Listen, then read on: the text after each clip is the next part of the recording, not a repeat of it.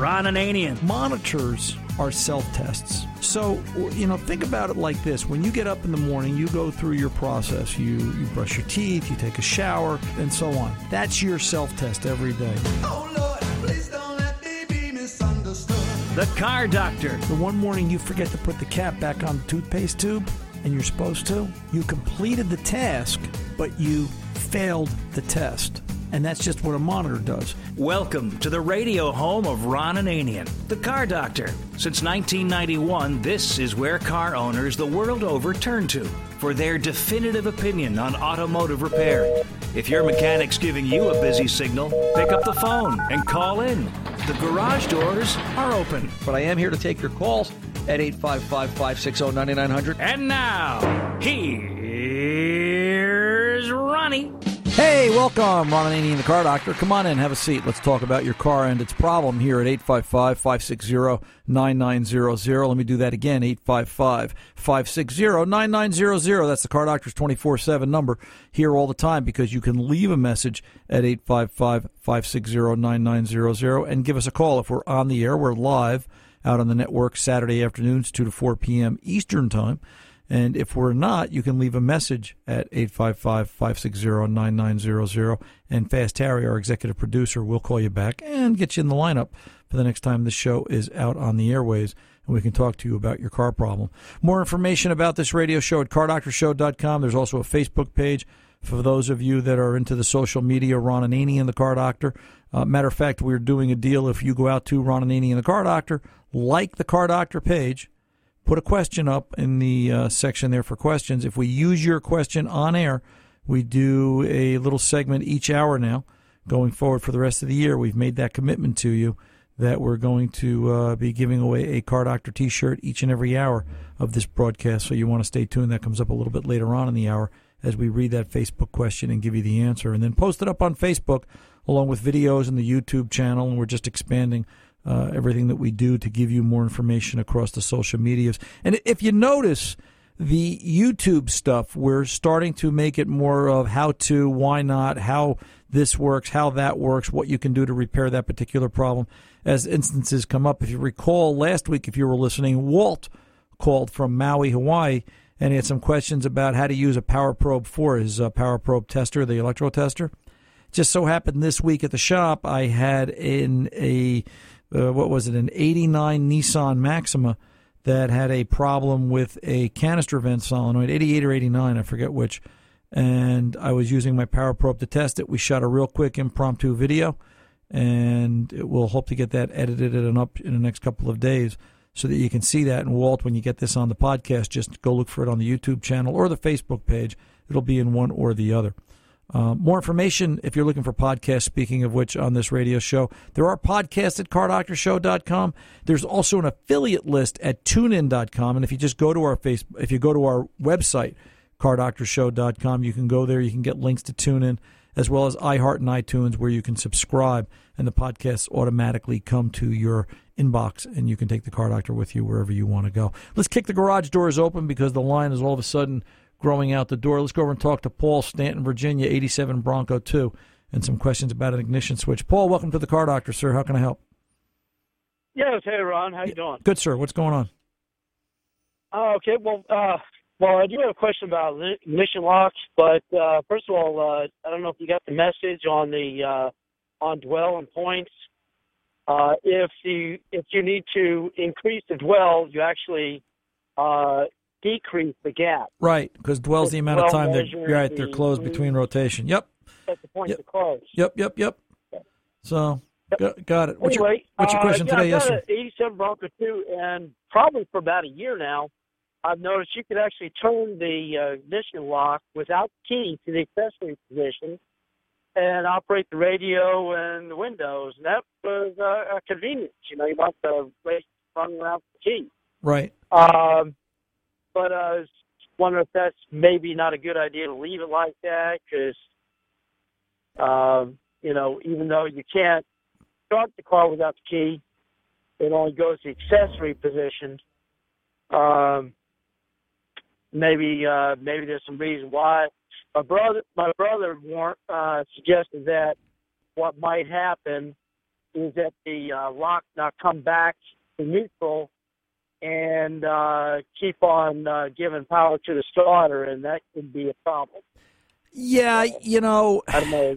If this was something where parts weren't available, Paul, if it was something really, or if the column had an issue, and then if the column had an issue, I tell you to just get a column. There's easy enough to find one in a salvage yard and swap it out. I get it that it's convenient. No lock, no key needed to move the lock into accessory. I think your brother-in-law makes a valid point. Something that works improperly, but it's a convenience thing, somehow that always comes around to bite you. And, yeah. When you least expect it, it's going to end up costing you a starter and the labor and the aggravation. And, we've talked about this truck before, I think. This is the one that had the rear end issues. Yeah, and I wound up having one from a junkyard put in it because it's going to cost an incredible amount of money to replace everything, all the innards. Yeah, that's been working well. It's right. We talked about this like a year ago. I think 2 years now. I remember that. We talked about this like a year ago, and my point is that you like this truck and you're going to drive this truck, and I think the more pieces you can gather for this truck to keep it whole and intact, the better off you are and the better you'll feel about it. So, if it's a matter of, being able to flick it back to accessory, to turn on the radio, carry the key with you, stick one in the ashtray if you don't want to. But, I would fix it. I would fix it for the sole reason I would get parts while you can still get parts.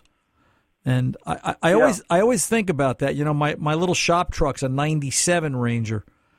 And, I've been looking for a steering wheel, couldn't find one within reason. Some of the stuff on eBay, people are just crazy, $200, $250 for a steering wheel. So I ordered. Yeah, that was going to have an airbag, of course. Right. I don't have that problem. And the airbag makes it more complicated because evidently it's particular only through Rangers like 95, 6, 7, and 8 were particular. The airbag was different than an Explorer those years.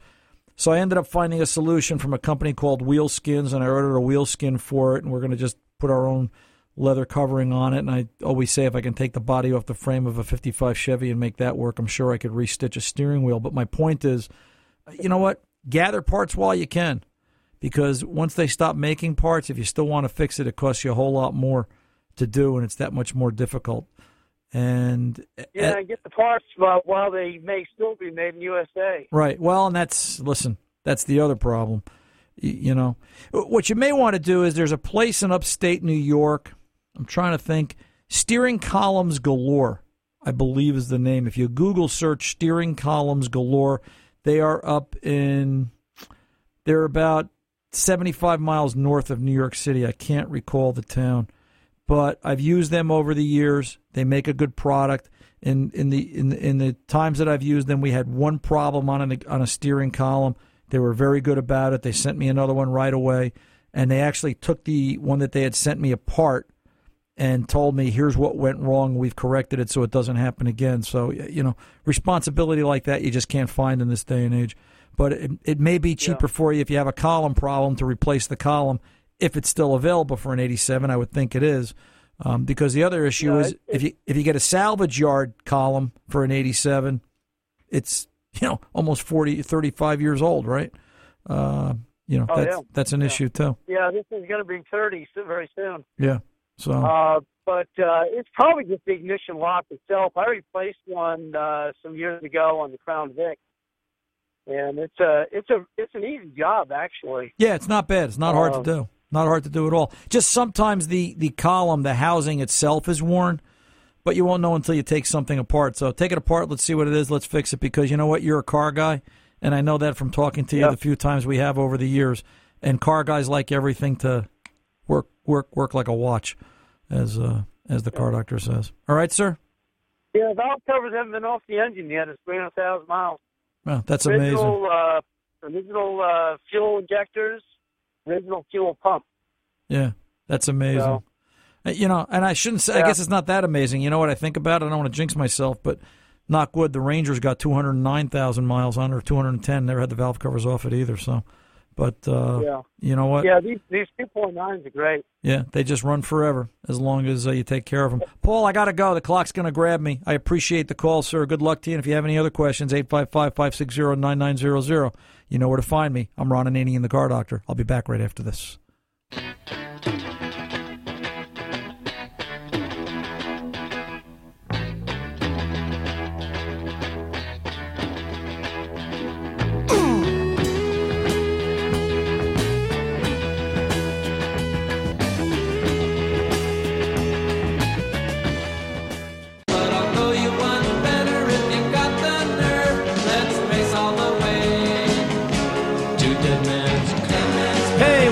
Ron Ananian, the Car Doctor. Speaking of Dead Man's Curve, we looks like we're going to be going back there Labor Day weekend. And I know we're at the beginning of the summer, but rumor has it, and I confirmed that I had breakfast with one of the guys from Dead Man's Curve this past week, and looks like we're going to be going back. They're going to be setting us up in a tent, and we'll be doing a broadcast Labor Day weekend, so we're kind of looking forward to that, although let's get through May 1st and enjoy that. Let's enjoy this. Let's go over and talk to Jan from Chisholm, Minnesota, with a 2003 Caravan and some issues with how it operates. Jan, welcome to the Car Doctor. How can I help? Yeah, hi. Yes, name is Jan. Jan, I'm sorry. Okay. That's okay. How can I help you, sir? J-A-N. Yeah, listen, I appreciate anyway, that. Go ahead. Okay, can you hear me? Yes, I can. Okay, I have 2003 Dodge Caravan. It has 212,000 miles on it, and I always took care of it. Okay. Very good care of it. Well, right now, I've been having a problem that when I come to a stop sign or stop light, my engine dies. It's like I'm not getting any gas. Right. So I brought that to my mechanic, and I added the foam and a little bit higher octane, hoping to clean the engine out. Well, that didn't work, so then he changed a fuel filter. Well, a couple of days later, I'm driving, and I'm going 65, 70. All of a sudden, I'm starting to lose power. No matter how much I stepped on a gas, it just didn't go anywhere. What could be causing all of this? He Okay. also checked all the electronics. Everything was fine. All right, well, here, let's back up. So when you sit there and turn the key on and not start the engine, does the check engine light come on? No, nothing. No lights come on, nothing. Back But up. it- No, listen to what I said, Jan. When you turn the key to the on position but not start the engine, do you see a check engine light? I just want to know if the bulb is working. Right. No. If you have no check engine light at key on, engine off, the bulb is burned out. So then, Okay. So be sure of that. You may not have noticed it. It's not something everybody looks at, but that's a real simple test you can always do in this case. And the reason I say start there is because before any parts get changed, I want to look at the onboard computer. In this case, because it's an 03, and I can look at data stream, I can look at information while I'm driving, I want to do that. And I want to see what sort of fault codes does the vehicle have. Now, Okay. what I'm thinking is that if it truly, let's forget the check engine light part of this question for a minute. What I'm curious is, where is fuel trim? Fuel trim, in simple terms, shows a balanced air-fuel mixture. If an engine needs 1 part fuel to 14 parts air, fuel trim will show whether it's even, whether it's actually at that, or if it's more air, more fuel. What is it calling for? And that's my first request, because what you're describing to me is one of three things. Typically, a fuel pressure volume issue, although that wouldn't make it stall at idle. A map sensor, or a map sensor is a sensor on the engine that reports how much load the engine is under, so the onboard computer can help deliver proper fuel to the engine via the injectors. Or 3, a restricted exhaust system, i.e. a clogged catalytic converter. The middle one, the map sensor, is the most likely of the 3. It would give you all of your symptoms. While a restricted cat wouldn't necessarily make it stall at idle, it would make it stall at idle, but it wouldn't also, if it was that bad, generally it wouldn't let the vehicle accelerate to 60 miles an hour. It would struggle. It wouldn't make 60. Right. It would struggle to get to 30 and 40. If it is a map sensor related fault, what you typically will see, and this is why I asked about the check engine light, is you will develop a trouble code P0108, which is a rich running condition map sensor circuit. So one of the simple things he can try, if he does have that, is tell him to unplug the map sensor, the electrical connector. And if the engine runs better, or if it runs good, then we know we're on the right track. Because without the map sensor there, the engine will, if it's running, you unplug it, the engine will stall, set a fault code, turn the key off, count to 5, start the car back up.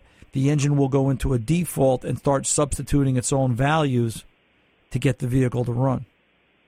And then I'm going to tell him to go through some specific voltage tests. You know, we want to see 5 volts on the pink yellow. We want to see where does that 5 volt go when we look at it on data stream and things like that. But okay, I brought the vehicle now to my local Chrysler dealer. Okay, right. And I know these guys; they are good and honest. Right. That's in Hibbing, Minnesota. Sure. And so I brought the car over there. So I am going to go over there Monday, because, you know, they didn't get to it yet. So that's why I just found your program over here not too long ago in northern Minnesota. So I love to listen to you. Oh, thank you very much, Jan. I appreciate that. And that's why. So I really, really appreciate, and because what I'm hoping is to make to 300,000 miles with that van. And then we'll talk about making it to 400,000 miles, right? And okay, why not you keep believe it going? that much? I believe in you, sir. Why not, sir? Listen, I'll tell you what, Jan, stay on the line. Harry, get Jan's information, and let's send Jan a Car Doctor T-shirt. Welcome him to the nation properly, and we appreciate those comments, Jan. We really do. Always glad to welcome somebody aboard. Let's do a quick piece of email. This comes to us from Robert Berman. Ron, I want your opinion on 2016 Kia Sorento 4-cylinder all-wheel drive. Would the 4-cylinder engine provide enough reserve power in an emergency on the highway? I would not be doing any towing. You have an excellent radio program. I wish my local station had your show on every day instead of once per week. I listen in on 980 WCAP, Lowell, Mass. Robert, Kia is where Hyundai used to be. And I'm sorry to say it like that. I don't mean to insult anybody, but that's just how I think of it. Kia is a good car. And, you know, if you asked me 4 or 5 years ago, I wouldn't be telling you that. But I think the Kias are decent 80 to 100,000 mile vehicles, toss them away. And I'm sure there's a bunch of people out there running around with them going longer. I haven't seen that yet. I see them as a reasonably inexpensive resource. It is what it is. It's a cheap car. Hyundai used to be like that, and then Hyundai got better, and now Hyundai's actually encroaching Toyota and Honda in a lot of ways and scaring those people, making them look over their shoulders. But I wouldn't be afraid of a Kia in terms of, knowing what it is. And I think the only way you can answer that question is, would it have enough in reserve power? My definition of reserve power and your definition of reserve power are probably two different things. So what I would tell you to do is take it out for a road test.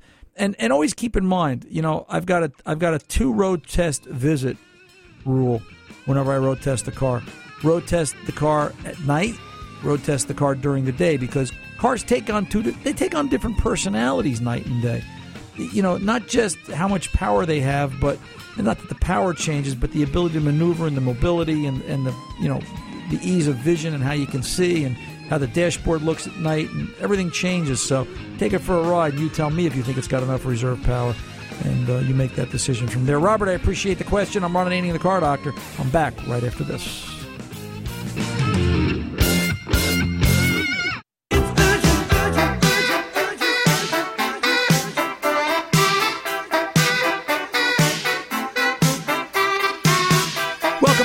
Ron Ananian, the Car Doctor. The phone number is 855-560-9900. Again, the phone number is 855-560-9900. If you are looking to get a car problem solved, give the Car Doctor a call. If we're not here, we are live Saturday afternoons 2 to 4 p.m. Eastern Time, originating out of New York City.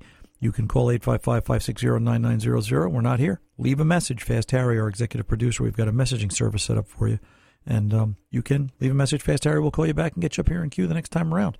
So we'll go from there. Let's get back to the phones. Let's go over and talk to Dennis, Rockville, Maryland, with an 04 Wrangler and some questions about oxygen sensors. Dennis, welcome to the Car Doctor, sir. How can I help? Hey, Ron, thanks a lot for taking my call. You're I just welcome. want to say that I have learned a lot from listening to you. I am on the Pennsylvania Turnpike right now. So if the call, and there's some dead spots on here, so I just want to say if the call drops somehow, if you guys could call me back, that would be great. Sure, go ahead. And I hope you're doing this hands-free. You are, right? Oh, absolutely. Yeah. I've got an earpiece in. Go ahead. I never drive holding the phone up to my ear. Cool beans. Go ahead. What do you got, Dennis? Okay, well, my question is basically about an O2 sensor and how it relates to gas mileage and how it relates to emissions and eventually catalytic converter. So on my 04, it is a 4-liter. I bought it used. It's got 158,000. I got it for a pretty good price. So I realized that with a car of that mileage, I might have to put $1,000 or even more in it to get it up to how I want it to be. But anyway, so I was driving on the Pennsylvania Turnpike, and after I'd only had it for about a week, and the check engine light came on, and my initial reaction, you can imagine, oh crap, there's something seriously wrong. Well, I went to AutoZone or an Advance Auto. They they read the code, and they told me it was the O2 sensor, that it was, and if I remember correctly, it was, there are 4 on this vehicle. It was Bank 2, Sensor 2.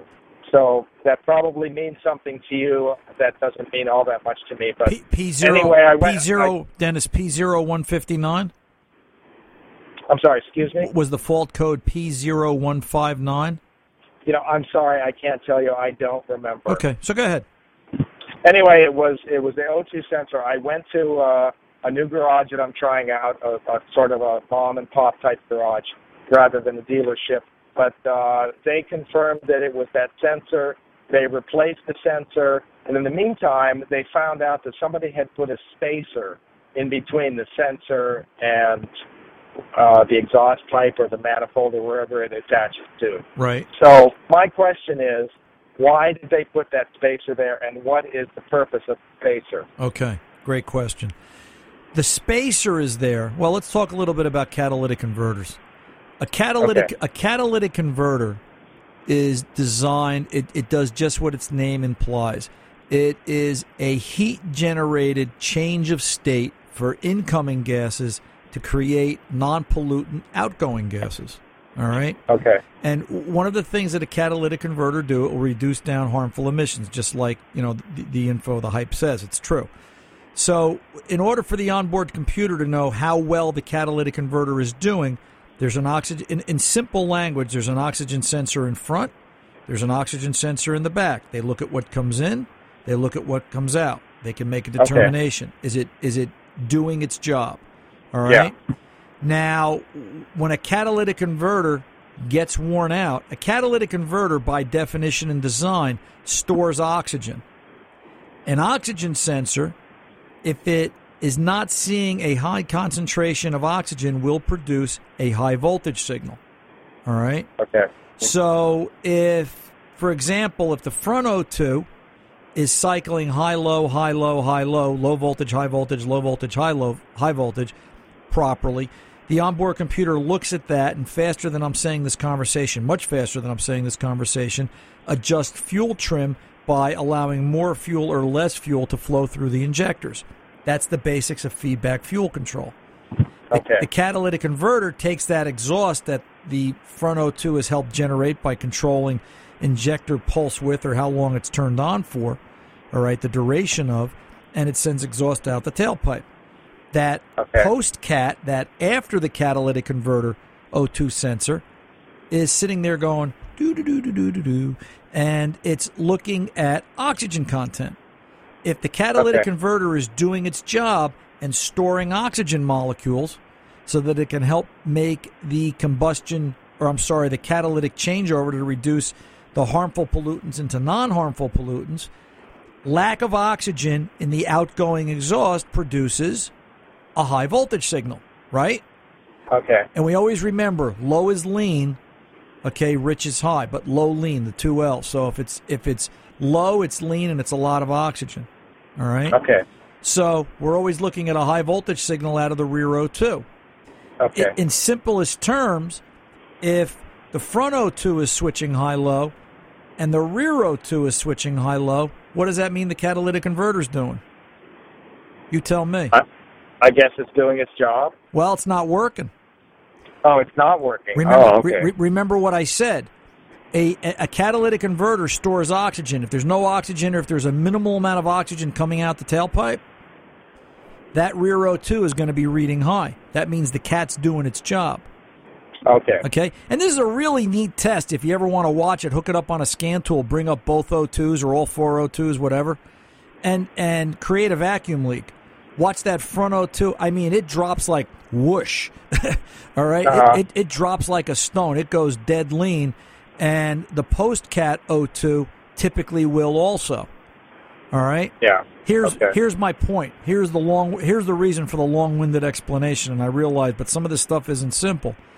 They put a spacer in because they had a P0420, or in this case, Bank 2, a P0430 fault code.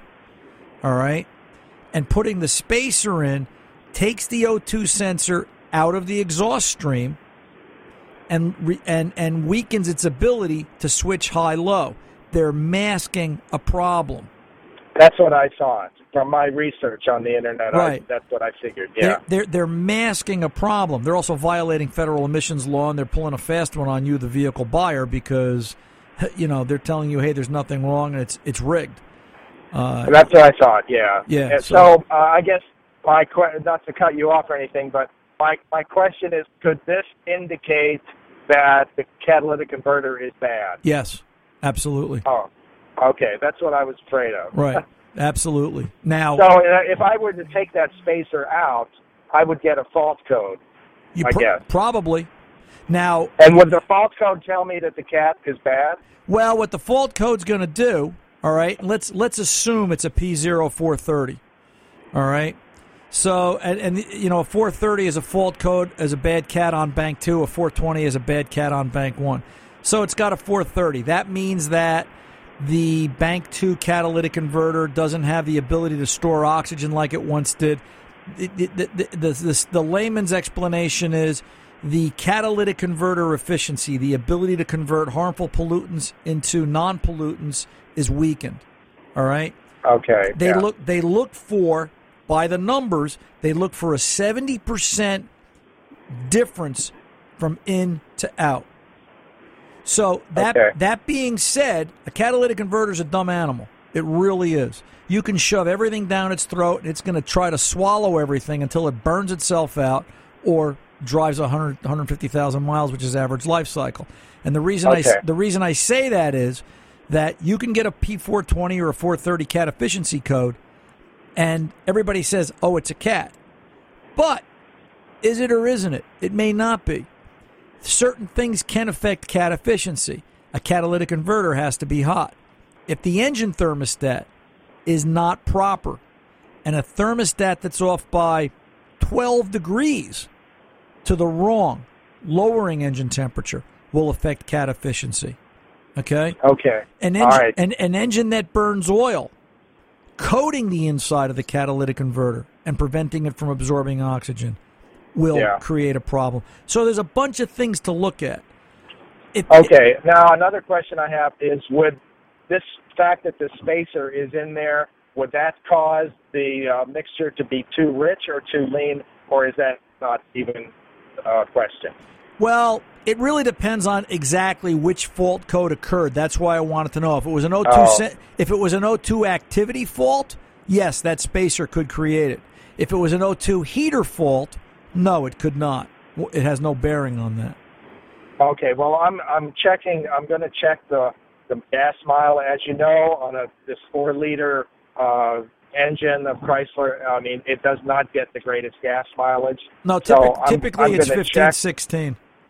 Right. I'm going to check the gas mileage, and, I think I might go back to my garage and say, take the spacer out and let's see what happens. Right. And, if I have to get a new catalytic converter, or I guess there are 2 of them on this vehicle. Yeah, and that's before I let you go, Dennis, let me point that out. Just because one fails, let's say the one fails, the other one might be borderline. So there's ways there's ways to determine that. So at this age and mileage, changing them in pairs with 4 fresh O2s is probably the best way to go. Oh, so you mean I should change both? If necessary, I should change both cat converters and the 4 sensors? Right, and the 2 catalytic converters are going to be part of the exhaust manifold assembly, if I remember right, on an 04. And the price is probably going to break your $1,000 wish. Oh well. So I plan to keep this vehicle, drive it till it drops. Right. So I don't mind putting $1,000 into it. Yeah, you're gonna find it. It may exceed that, but go back to your garage. Let's pull the spacer out. Let's start from there, and then we can talk. All right. Okay, great. Thanks a lot, Ron. You're very welcome, Dennis. Good luck to you, and thanks for being part of the Car Doctor Nation. I'm Ron Ananian, the Car Doctor. We are back with our Facebook winner coming up right after this.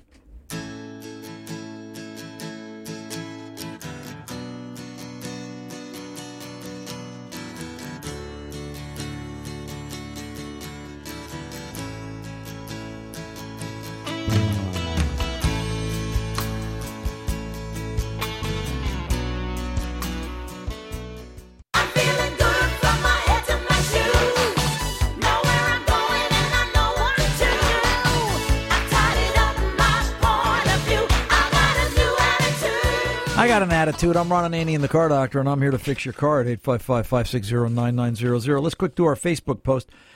Anthony. Yes, sir. How are you today? Finding yourself. How would you like to do my Facebook readout this week? Be my pleasure. Go ahead. What do you got? Okay, his name is David Gudis. Right. He says, Ron, can you mix synthetic oils of the same weight? Can you do an oil change with something like Pennzoil Pure Plus 0W20? And if you're down a half a quart or 1 quart, can you top it off with the same other brand of the same weight? Could you even top it off with another weight, or is it mixing these things totally taboo? David, great question. And let's answer it like this.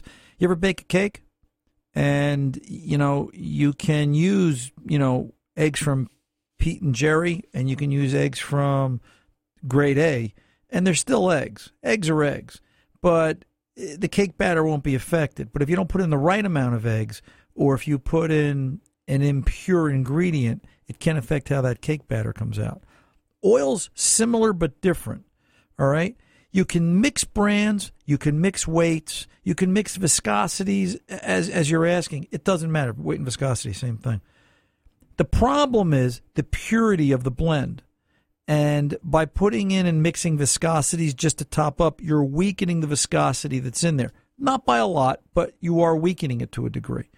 So the best bet is just keep an extra bottle of whatever it is you're looking for around the house. If you're using a Pennzoil Pure Plus 020, if your vehicle takes 5x6, if your vehicle takes 6x7, and you won't have a problem. Oil can stay on a shelf anywhere from 18 to 24 months without having an issue. After that, the industry belief is, and the acceptance is, that the oil particles, the combination of material, the ingredients in the oil can fall out of suspension and not be as well mixed and be able to do as efficient a job as it possibly can. So to answer this, you can mix and match. Do I like it? Absolutely not. And it's to your advantage, especially in today's engines when you're looking at how they're on cutting edge, to use a similar oil. So, your Pennzoil Pure Plus, your example, Pennzoil Pure Plus 0W20, just buy an extra bottle of it and you'll be just fine. If you want to read more about Pennzoil and their oils and the synthetics, get out to pennzoilsynthetics.com and you'll be just fine. Let's pull over and take a quick pause. When we return, we'll take our last call of the hour. It'll be John from Lake George, New York. Everybody stay right where you are. I'm back right after this.